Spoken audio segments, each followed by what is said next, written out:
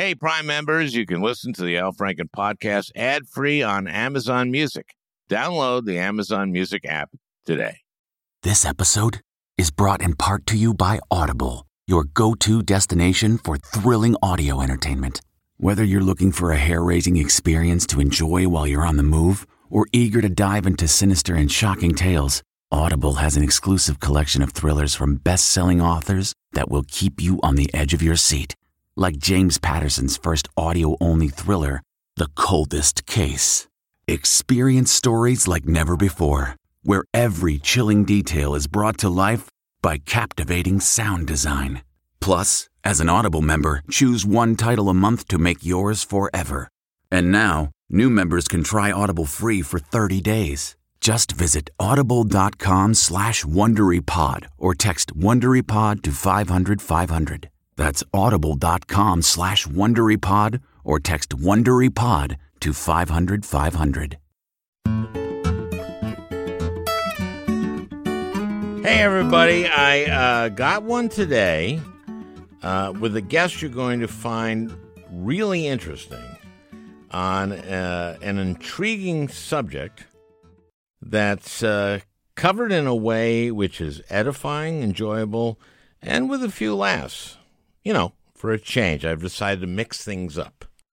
My guest is Tim Kendall, who, as one of the top executives at Facebook early on, was in charge of monetization of Facebook. In other words, he was the guy that Zuckerberg put in charge of figuring out the business model for Facebook to maximize the amount of money that the company would make. And wouldn't you know it, at least from the standpoint of that goal, making the company, you know, a going concern, he really did a commendable job. On the other hand, it turns out there's been kind of a dark downside to the success of this business model, which is essentially treating Facebook's users not so much as their customers, but as their product, meaning that advertisers would pay Facebook for access to its users to advertise to them.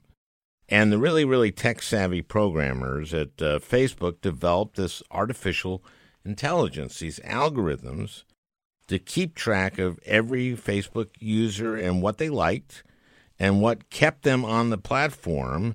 And eventually, the algorithm they developed knew more about each user and what kept him or her engaged, and how to maximize that for the advertisers and develop these bells and whistles that kept people on the platform, and learned what worked. And it turned out that it would be addictive and affect folks' mental health, particularly adolescents. And Facebook understood that some people are invested in politics and, of course, would feed them stuff that confirmed their biases.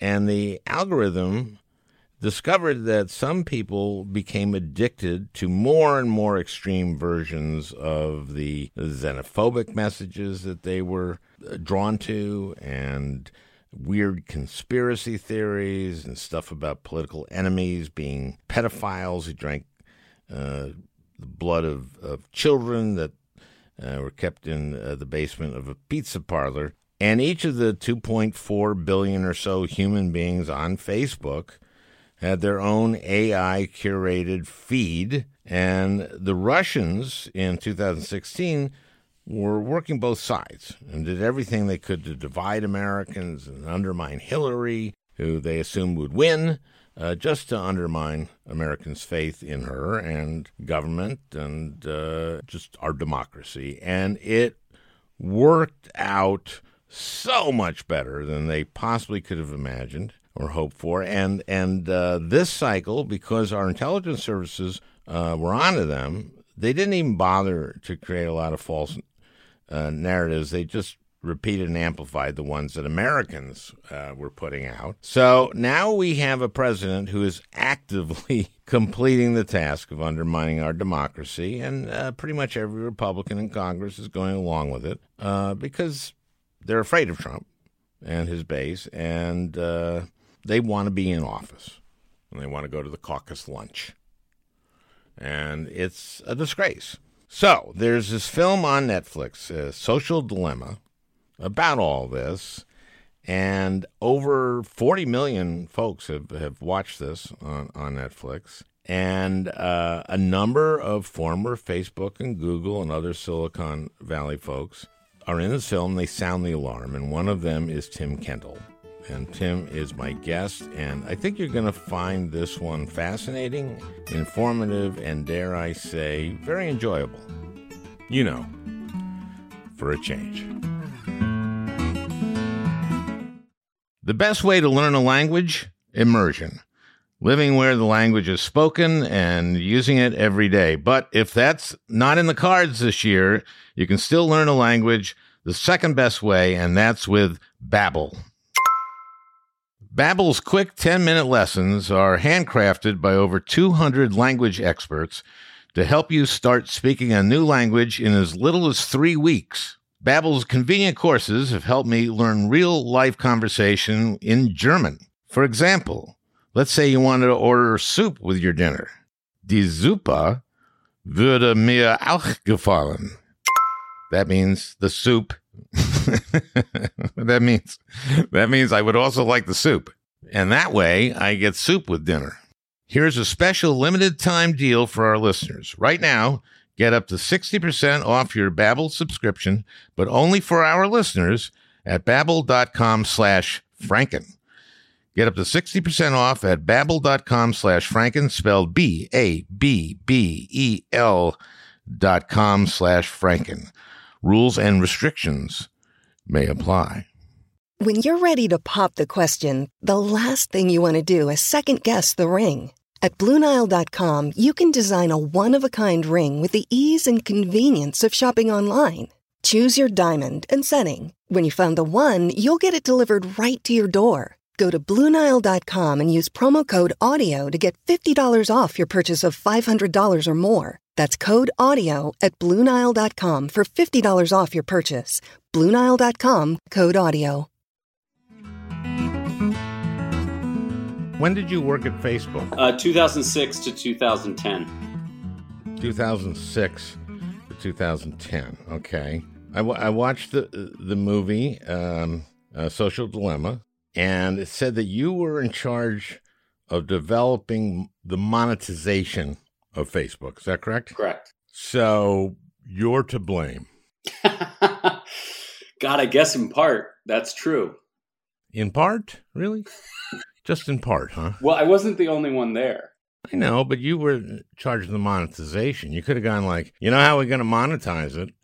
People use it and then send in contributions. That's true. Well, we did. We looked at that. You looked at that. Okay. And how fast did you cross that off?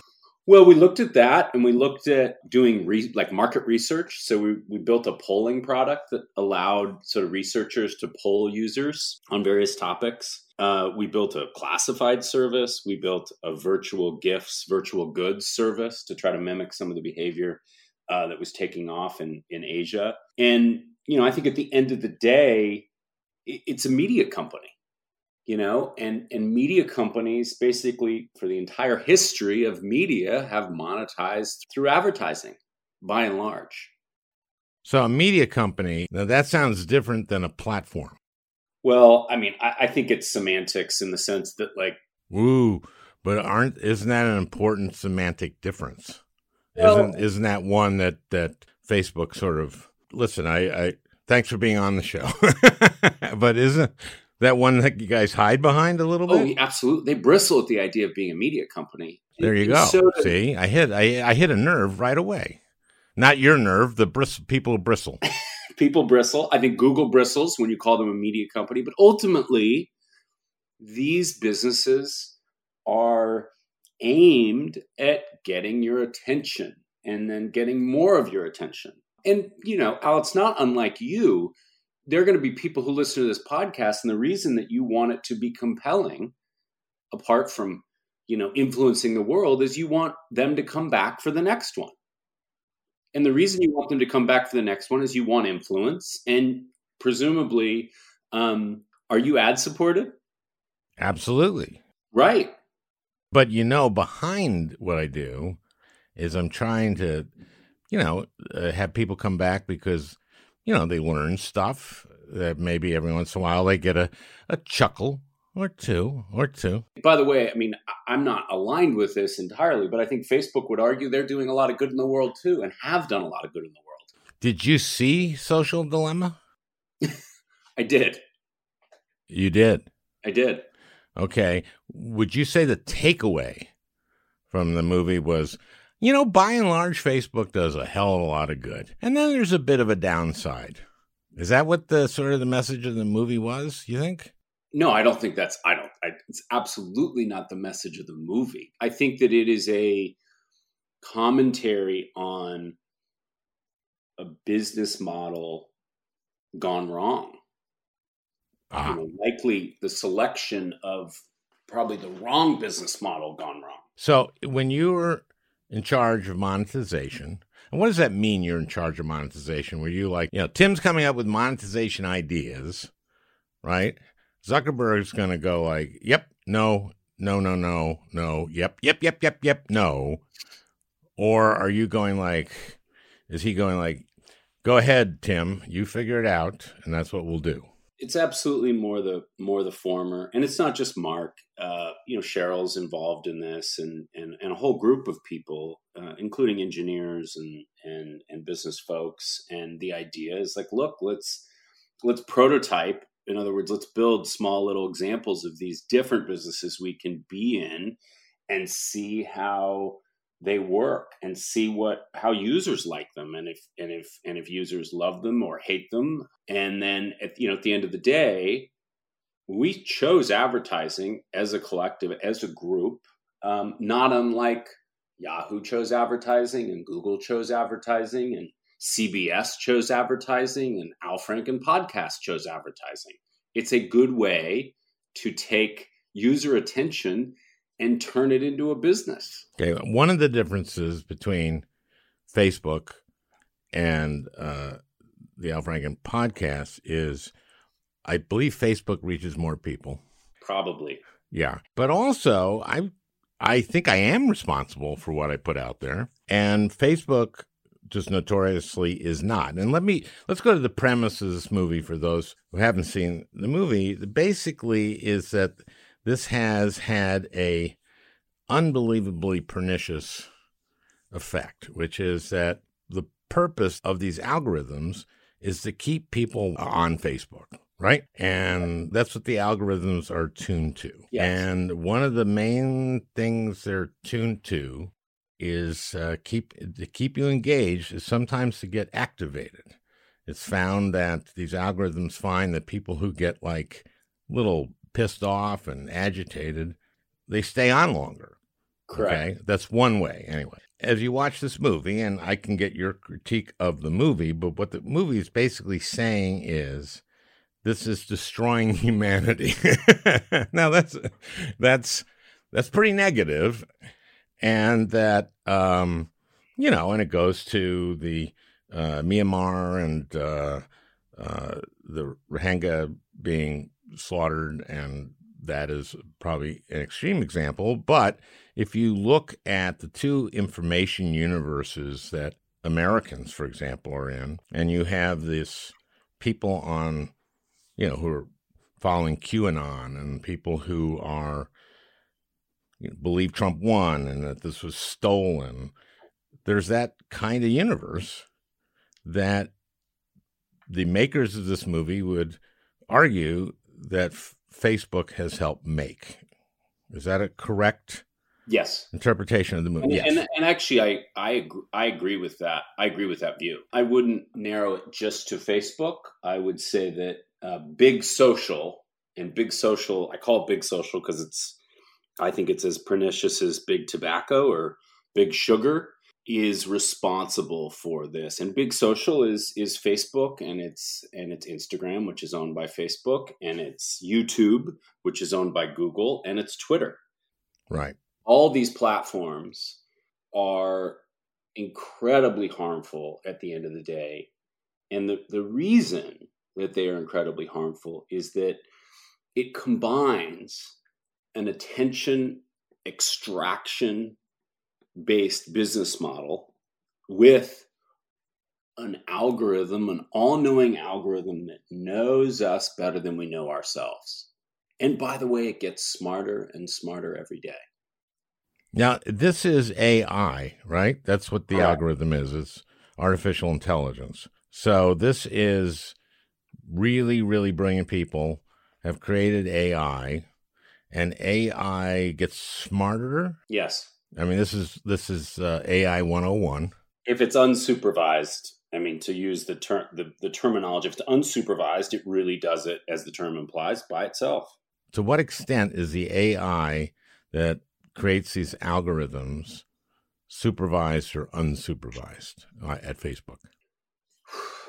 I mean, I haven't been there for 10 years, so I couldn't comment to the specifics of it, but I would suspect it's unsupervised. And the best example that proves this is that it's pretty clear that the election in 2016 was tipped by virtue of these algorithms. And Facebook didn't really understand that, didn't get its arms around that for effectively, as far as we can tell, based on public record, for 2 years. Well, a month after the election, he says, that's preposterous that we had anything to do with the election. And then 2 years later, he's apologizing in front of the House, and he's contrite about the fact that they should have done more, and that in fact they were a big factor. Now, part of it, and I was there when the chief legal counsel there testified, and that's when it turned out that the Russians had put ads, a lot of ads on Facebook. They did other things, of course, on Facebook, other things that I think you're describing as well. But they did buy ads. Yes. And I don't know if you watched this hearing, this in the Judiciary Committee in the Senate. We had the guy from Facebook.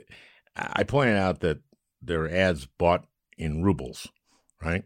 Mm-hmm. And I said, you guys are supposed to have all the data in the world. That's what Silicon Valley brags about. We have all the data in the world, and our data doubles every year, the data we have. And that's Silicon Valley. You couldn't put rubles and the Russians together. And evidently he said, no, we couldn't. And so I said, well, could you at least pledge not to take any ads in the future, political ads, that are paid for in rubles? The general counsel says, no, we can't pledge to do that. I go, really? Why not? Well, we just can't. Finally, he said, well, it's easy to convert one currency to another. It's very easy. And I said, okay, why would anyone convert currency to rubles to buy ads on Facebook? And he didn't answer that one. So I didn't feel he was actually operating in complete good faith. Mm-hmm.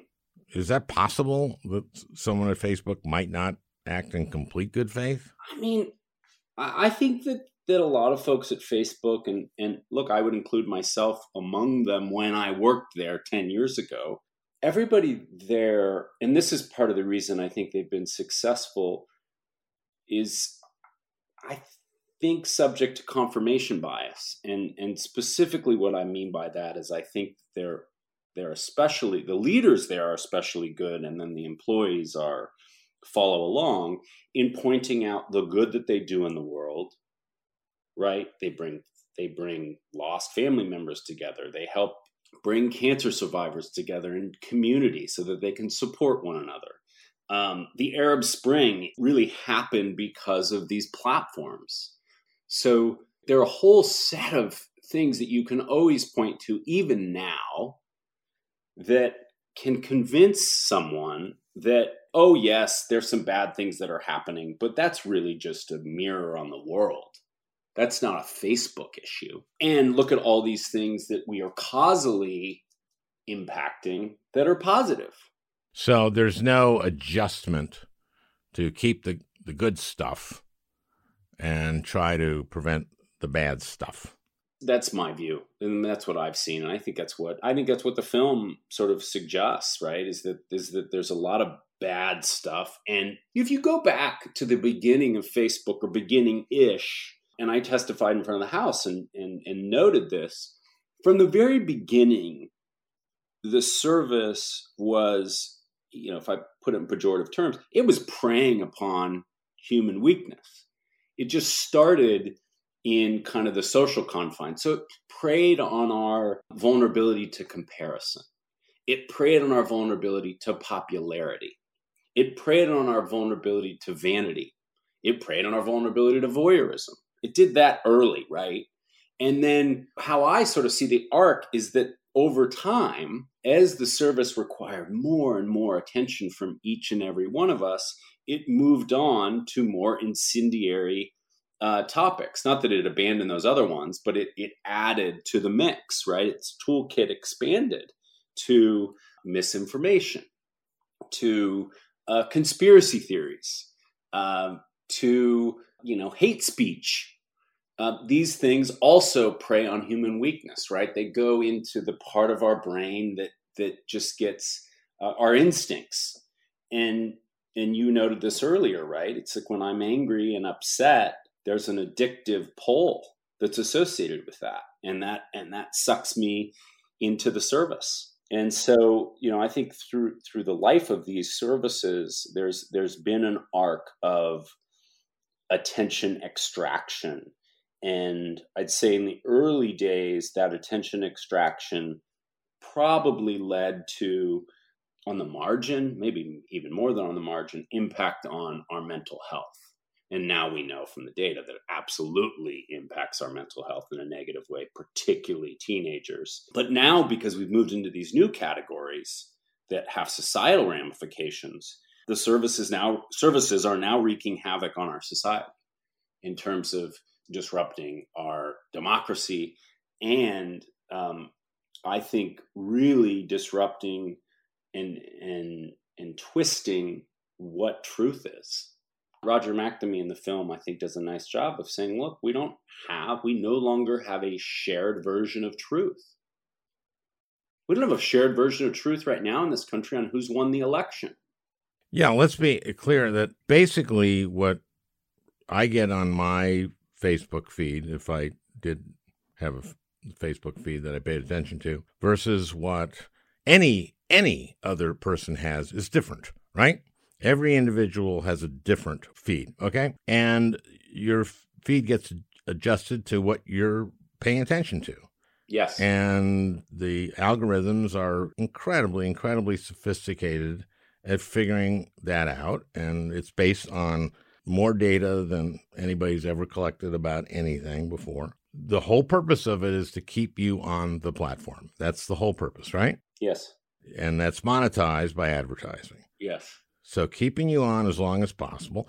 So Jaron, I'm sorry, what's Jaron's last name? Lanier? Yes, that's right. Jaron Lanier in the piece is basically proselytizing that this is ruining humanity and that people are losing their minds and that this is just a human crisis that's going in one direction. Do you think he has something there? I do. I said in the film that I'm concerned about civil war. In this country or in elsewhere? Because we've seen it elsewhere, actually, right? Anywhere. The interesting thing about this business model that is subtle is that, and the AI, is that it's not just about taking Al and making him frustrated and angry. What's actually really good business is if I'm on the right, Tim's on the right, Al's on the left. What's really good business, the AI has figured out. And no person said, hey, go do this. This is going to work well. It figured it out on its own. if I can walk Al more to the left tomorrow and Tim more to the right, and I can do that in an imperceptible way each and every day, wow, at the end of the year, they are going to hate each other. And 6 months after that, maybe they'll want to go to a protest. And that has both sides. So there's a potential for violence and clash. And Facebook did this during the 2016 election, would send people on the left to a protest and people to the right to a protest in the same place. Now, the Russians did that, right? The Russians used Facebook to do that. I don't think Facebook did that, but I think it's but Facebook was used as a platform to do that, and it was done by the Russian group at St. Petersburg, where they would have a rally, against Hillary and a rally for Hillary at the same place, and just to get things going. Even without them meddling, the same thing does and could happen, right? Well, I think in this election in 2020, that our intelligence services and everybody was so on to the Russians that they just said, well, you know what? The American people by now can do it to themselves. Yeah. So there are like, yeah, we planted the seed in 2016 and now, gee, we don't need to do a damn thing. Yeah. And actually some of the things that the Russians put out this time were generated here. Like they just went, oh, that's a really good one. Let's amplify that. Wow. Yeah. We got nutcases in the United States doing this stuff for us. They're doing it better than we can do. Right? Yeah. Congratulations, Tim. I'm going to keep giving you shit. By the end of this, you'll look fine. Oh, I'm not worried about me. Okay, we're going to be right back with Tim Kendall after these words. Man, that sunset is gorgeous. Grill, patio, sunset. Hard to get better than that. Unless you're browsing Carvana's inventory while you soak it all in. Oh, burger time. So sit back, get comfortable. Carvana's got thousands of cars under $20,000 just waiting for you. I could stay here forever. Carvana, where car buying meets comfort meets convenience. Download the app or visit Carvana.com today.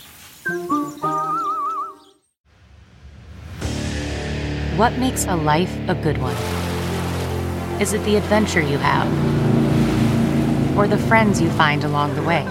Maybe it's pursuing your passion while striving to protect, defend, and save what you believe in every single day. So, what makes a life a good one? In the Coast Guard, we think it's all of the above and more, but you'll have to find out for yourself. Visit gocoastguard.com to learn more.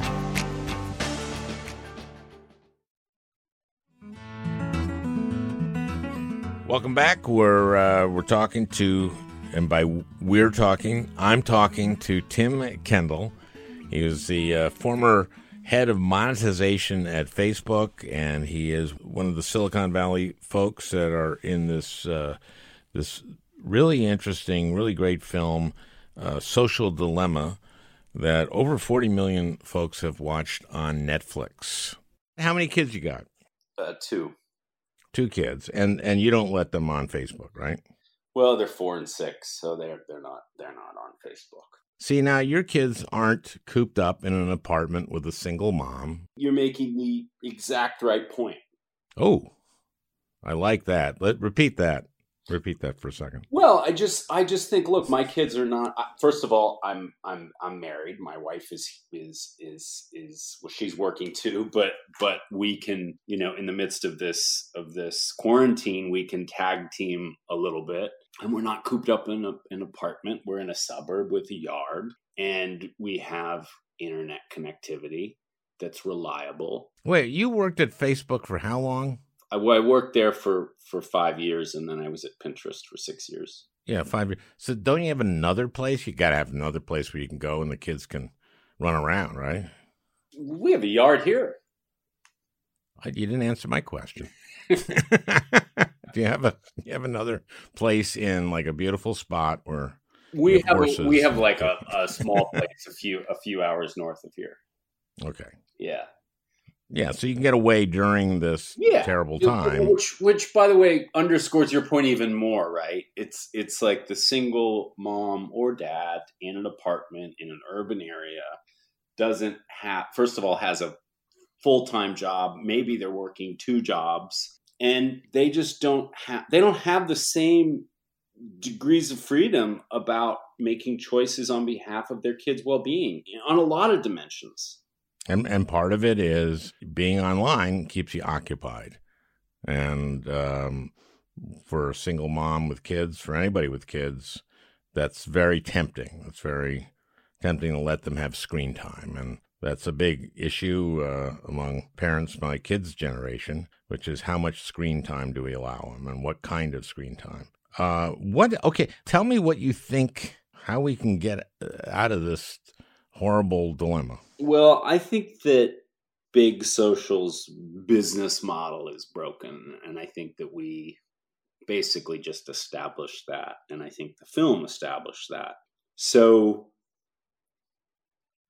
if I had a magic wand, what I think needs to happen is I think that there needs to be a tremendous effort on the part of, 3 constituents, really. The leaders of these companies, governments, and then consumers. And ideally, these groups, the leaders of each of these groups would come together, put the facts on the table, establish shared truth. And I think that shared truth is that the business model is corrupting our mental health and it's corrosive to our society. And by the way, all 3 of these constituents have been complicit in this. The consumers have been, willing participants. Admittedly, they may have not had all the facts out, in terms of how corrosive these things were, but they were participants. They're probably the least guilty. They weren't thinking about this stuff. That wasn't really their job to think about the effect of all of this. I don't think they just were going, wow, this is great. And then kind of didn't understand the forces that were at play, right? Today, there's enough information out there that I think in part, consumers continue to do things that, may not be the best for them and the best for society. Yeah, but where do they get their information? I was asking a question I thought was almost ironically funny. Where do they get their information? Okay, it was, but it had to be. I had to identify that it was ironically funny. The whole problem here is that this is how they're getting their information. Correct. So it little is a vicious circle here. They're in terms of their responsibility, the consumers. Okay. The fact that the social dilemma, the film was viewed, it's one of the most popular documentaries I think ever on Netflix. And that is in part because of algorithmic AI in the Netflix algorithm. People like You're right. They saw it. And so guess what? Now people don't turn on their cable view, I don't know. I still do that. I still turn on just cable and just browse the guide. But most people just turn on Netflix and they don't even know exactly what they're going to watch. And pop, social dilemma comes up.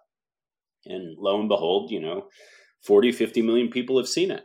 So we were able to leverage these forces for good, arguably. It wasn't like Netflix did. It was like Netflix said, algorithm, do your work. Correct. In the same way that, Facebook doesn't say, disrupt democracy. In Netflix's case, they're a little more contrite than Facebook about what they're actually doing. They famously said in an earnings call maybe 2 years ago that someone asked them about competition and thinking that, they would comment on Apple or Disney or, whoever else is competing for streaming services. And they said, we really think about our competition as our consumers' sleep and their relationships. In other words, that's what competes with your time on Netflix. So they would rather you sleep a little less and have fewer relations. I mean, this is where that is one of the most helpful explanations of how corrosive the business models are.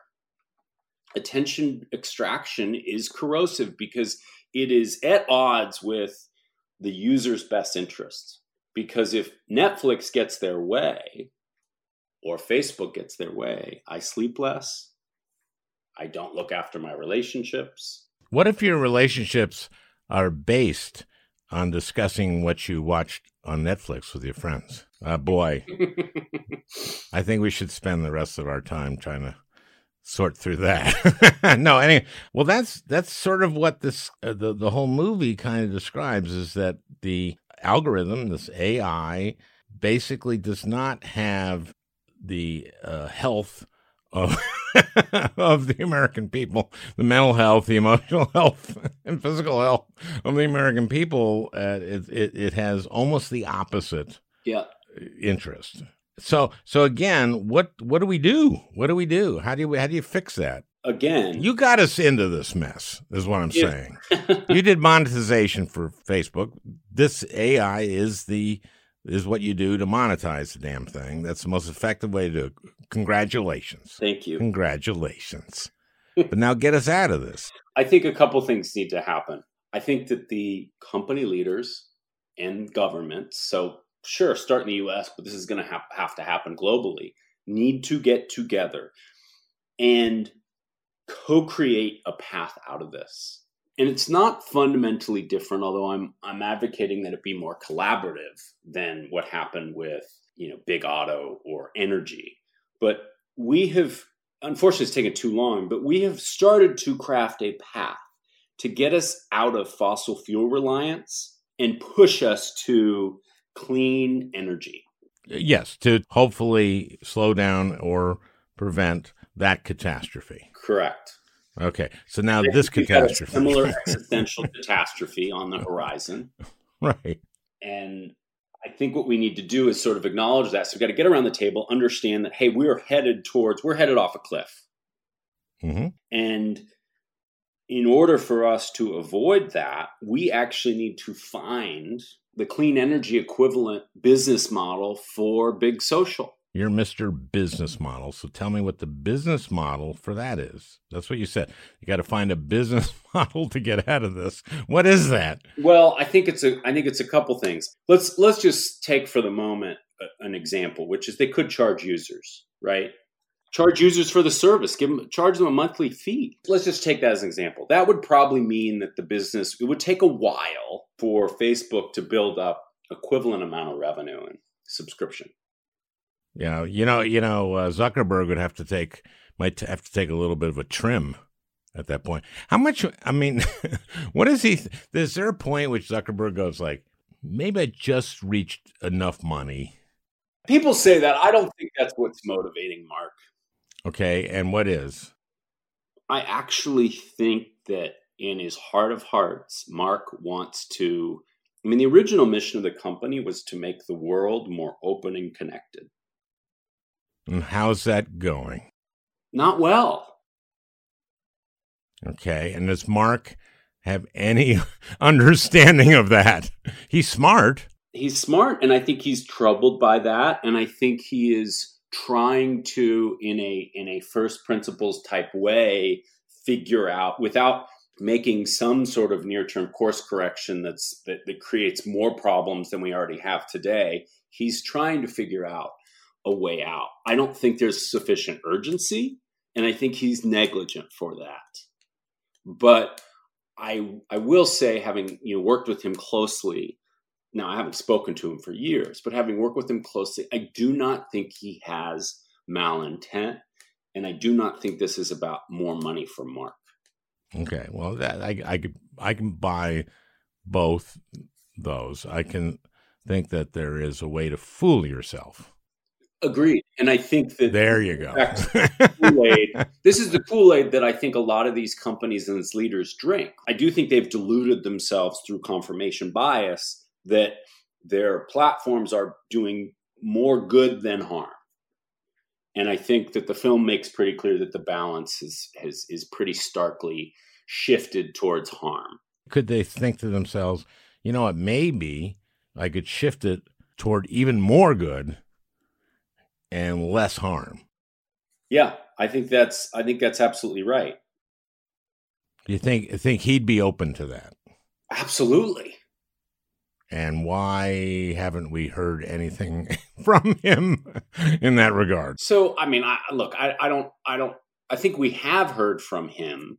I just think it's been slower than is acceptable. It's fascinating just on this point, Al, the Wall Street Journal this morning is wrapped in an ad from Facebook. There literally is like a piece of paper that's wrapped around the print Wall Street Journal, and it's a Facebook ad.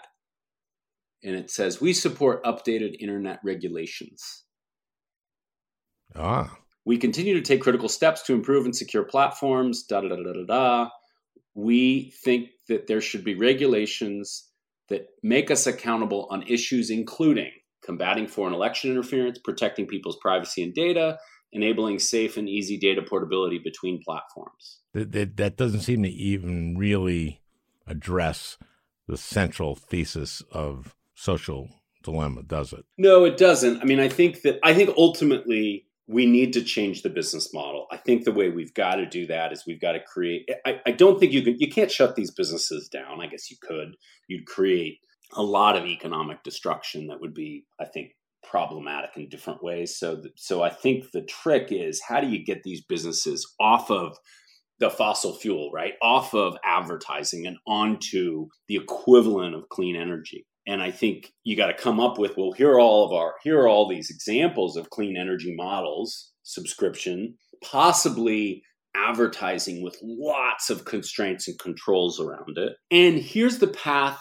This is going to take 5 years. This is going to take 10 years. And governments, we're going to come up with incentives, probably tax incentives, to allow this to happen in a orderly way that doesn't destroy a ton of economic value, and penalties if it doesn't happen fast enough. Okay, I'm trying to wrap my head around what you just said. It's what is happening, unfortunately, too slowly with energy. It's not the easiest analogy for me to grasp, and I apologize. Listen, you developed the business model. No. Listen, now you're trying to unravel it, and so you're maybe at a higher plane. I don't think it's your acumen. Thanks. So, thanks. Automobiles have been relying on fossil fuels, and now there is a path whereby those automobiles need to be zero emissions by a certain point. But we kind of developed the technology to do that, which is electric cars and that are batteries are ultimately powered by solar and wind. So that's that model. That's a little more comprehensible and concrete than the kind of thing I was trying to understand. I'm saying, Al, let's do the same thing with Big Social. I understand the analogy. I understand it's analogous. Let's fix this like that was fixed, but I don't understand. I understand how you get to zero carbon cars or nearly zero. I don't understand how you get to. Well, let's just take subscription. Let's just take the users paying. Okay, well, that is a thing, because obviously when, you're not their customer, you're their product. Yeah. That's the whole thing when you don't pay. Yes. So that does turn things around. That's a framework that I can understand. Okay? So why don't we start from there? What does that mean then? That means that if you want to use Facebook, you got to pay $10 a month for it. And that would make certain people unhappy, like everyone who uses Facebook. Yeah, I think maybe that's right. I mean, I think that's unless they've seen this film. Unless they've seen the film, and then they might be happy to, because they're so scared about the fact that Big Social's incentives are so misaligned with theirs, and they see the downstream ramifications. I mean, this is in part, and this is what we hoped the film would be. We hoped it would be the inconvenient truth moment for Big Social. In the same way that Inconvenient Truth, I think, changed hearts and minds about the environment and about climate change. So we could actually require this to be taught in schools. Yes. And in fact, to the filmmaker's credit, Jeff Orlowski, he is creating frameworks and programs whereby this film will be screened It is interesting that we have so little civics education. We have so, that has been, we've just had so many problems in our educational system in terms of teaching people about democracy and about being citizens and also about personal finance. And there's all kinds of nutrition. And we've got a lot of stuff to fix. And I think Biden will be able to do it once he gets access to the information during the transition. So, yeah. Okay. So, you're basically saying change the business model, so you have to be a subscriber and you have to pay something. I think that's one, maybe the best option, but perhaps. And are there constitutional problems with that? There's got to be all kinds of. How long will that be in court? Why would there be constitutional problems with charging subscribers? Well, because let's say Facebook doesn't want to do it. I think there's got to be a reckoning that happens. And I think this film is the very, very beginning of that, which is, the leaders of these companies acknowledging that the business model paired with the AI leads us to a very bad place. So you're saying Zuckerberg sees the film, goes, when you're right, you're right. Okay, we're going to go to a subscription model. That I don't necessarily see that. I don't know another path. I know, but what I'm saying, the constitutional issues maybe they're not constitutional, maybe they're just legal. I don't know what the difference ultimately would be. This would be fought. Yes. I would think. Then there's ultimately Supreme Court would decide if it was determined that these were constitutional issues, which is what's a platform? What's a content provider? What is the commercial issues regarding who can do what, right? Those are the constitutional issues, huh? Yeah, and I think if we're going to go down that path, a more adversarial path, which is fine, and that may be where we end up, then I think we're going to have to talk about Section 230, which we alluded to at the beginning of this, which is just this notion that Al Franken is responsible for the content on his show, and there's some liability around that, legal liability. There's none because of Section 230 for Facebook, for the platforms. And that probably needs to change because there needs to be penalties in order for them to change behavior. I testified on Section 230 in front of the House last month. Well, you testified on it. Why don't you explain to the audience exactly what Section 230 is and what the issues are there and what the change that they believe is needed and what you believe is needed. How's that? So Section 230 was created 24 years ago. And it was created with the intent, during the Clinton administration, with the intent of allowing platforms, really these internet bulletin boards, to scale and grow without being accountable for the content that was on them and having any sort of liability in the same way that a traditional media company would have liability. And that's the difference between being a platform and a content provider. Correct. Mm-hmm. And it worked as intended, right? I mean, we've now, Big Social's basically been spawned out of Section 230 and its dominance and its scale. There appears to be bipartisan agreement that without amending 230, Big Social continues to run amok and there's no accountability for anything on the platform. They don't have to do anything about hate speech. They don't have to do anything about content that incites violence. They don't have to do anything about things that are absolutely disruptive to democracy. And from my testimony, that hearing, there appeared to actually be general agreement that something needs to happen and that Section 230 needs to be amended dramatically in a way that Big Social actually starts to bear some of the load and responsibility that a traditional content provider. We didn't get into the specifics during the hearing. Mm-hmm.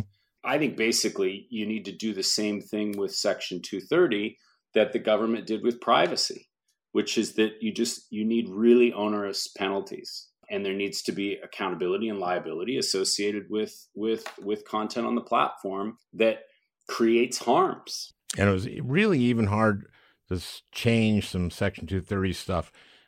For example, online, just advertising prostitution, advertising underage women or girls for prostitution. I mean, there was a big fight to try to get some control of that. There was a big fight with privacy. I mean, the FTC basically threatened for years that they were going to go after Facebook for leaking data and losing data and users not having control. And then finally, in 2019, they said, look, you're going to pay a $5 billion fine. And here are the penalties. This is serious. Well, they had signed a consent decree, right? Correct. And the consent decree, they violated it, right? Yes, correct. So, and couldn't the FTC have just said, okay, we'd like $100 billion Yeah, from in you. fact, I think there was a lot of criticism that $5 billion was too low, although they got their act together on privacy. They haven't had privacy issues since they paid that fine. Yeah, it really is interesting. I did radio, right? So that's broadcast, right? This is when I was doing Air America. And at the time, we were live. And I'm like a lot of Americans, like some Americans. I'm not proud of this, but I'll use the F word every once in a while, something like that, right? I could have gotten fined $1 million if I'd done that on live radio. And I didn't. Maybe that was why I didn't. But you could lie all you wanted. You could just lie. Sean Hannity did nothing but lie. I was on Air America. I didn't lie, at least knowingly ever dispense information that wasn't true. This guy, that's all he did. That's all he did. But I was the one who could get fined for using one of George Carlin's 7 words. And I thought, like, why couldn't the FCC just say, oh, if you lie, but if someone flags it and says, okay, Sean Hannity said this specific lie, FCC, tell him he can't say this specific lie again, or he gets fined. What's wrong with that? Why can't you do that? It just seems like we're all fucked up in terms of how we regulate communications in this country. There, I've said it. Okay. So you're saying, I think Section 230 is what we're talking about then, huh? Yeah. You remember when earlier in this discussion, I said constitutional issues? Yes. And you kind of said, what? I actually kind of think that if this were done, right, and were done in an effective way, there would be, I just see the 9 members of the Supreme Court at ultimately getting before them. I think that's probably right. Although, I don't know. I don't know how you craft this. And it's certainly out of my depth in terms of the specifics, but I certainly can speak to the harms because I've seen them like a lot of people. And as the film explains, the harms are pretty clear. But, the solution is tricky. And I think, the fact that you're out of your depth is not your problem. It's my problem. Because I asked you to solve all this. So yes. That was my mistake. It's a mess. It's tricky. Boy, oh boy, I got more questions now than when I started. It's heady. I know. Most of the time, I like to have guests on that by the end of the podcast, we've solved it. Yeah. Well, I think this was a little bit of the dilemma of the film, as the film was called, Social Dilemma. If you read the reviews of this film, the consensus criticism is like, well, what's the solution? Thanks for laying out the problem, which it does a great job of. And I think that the filmmaker would say, well, look, we had to get to shared truth. That was my job. That was my objective. Yeah. No. The film is a great service. It's a huge jumping off point for addressing this. Yep. But I don't know exactly what the answer to this one is. But we will continue to explore it. And thank you for being with us. And thank you for doing the film. And sorry you did what you did in your job. Well, what we didn't cover, Al, is that I now have a company that's focused on building solutions that help people with this. I've been working on. Well, tell us about that, for God's sakes. Let's end on something future-looking, optimistic.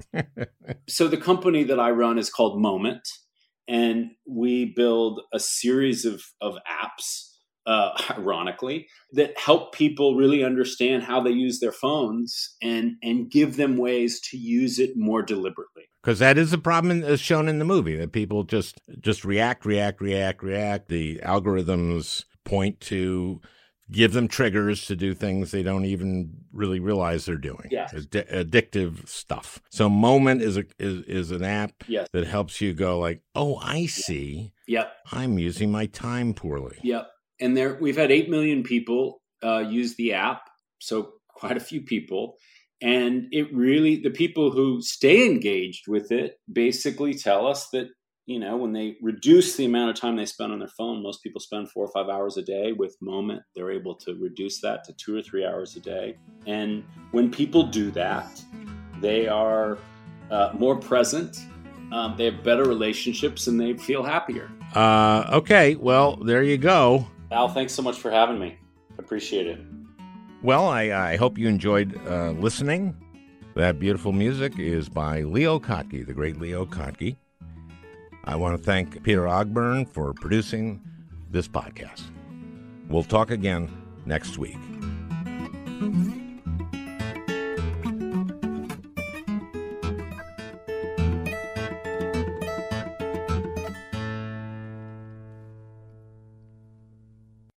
Hey, Prime members, you can listen to the Al Franken podcast ad-free on Amazon Music. Download the Amazon Music app today. Or you can listen ad-free with Wondery Plus in Apple Podcasts. Before you go, tell us about yourself by completing a short survey at Wondery.com/survey. The early 2000s was a wild time for reality TV. There seemed to be an endless supply of shows that delivered entertainment for us, but trauma for children. I'm Misha Brown, the host of Wondery's podcast, The Big Flop. Each week on The Big Flop, comedians join me to chronicle the biggest pop culture fails of all time and try to answer the age-old question, who thought this was a good idea? We recently looked behind the scenes of what was really going on at Abby Lee Miller's dance studio. Abby's biggest misstep wasn't screaming nonsensical catchphrases or throwing chairs on television, but instead, she was choreographing financial fraud in plain sight. Join me to break down all the wild details of Abby Lee Miller's story. Follow The Big Flop on the Wondery app or wherever you get your podcasts. You can listen to The Big Flop early and ad-free right now by joining Wondery Plus. Once upon a beat.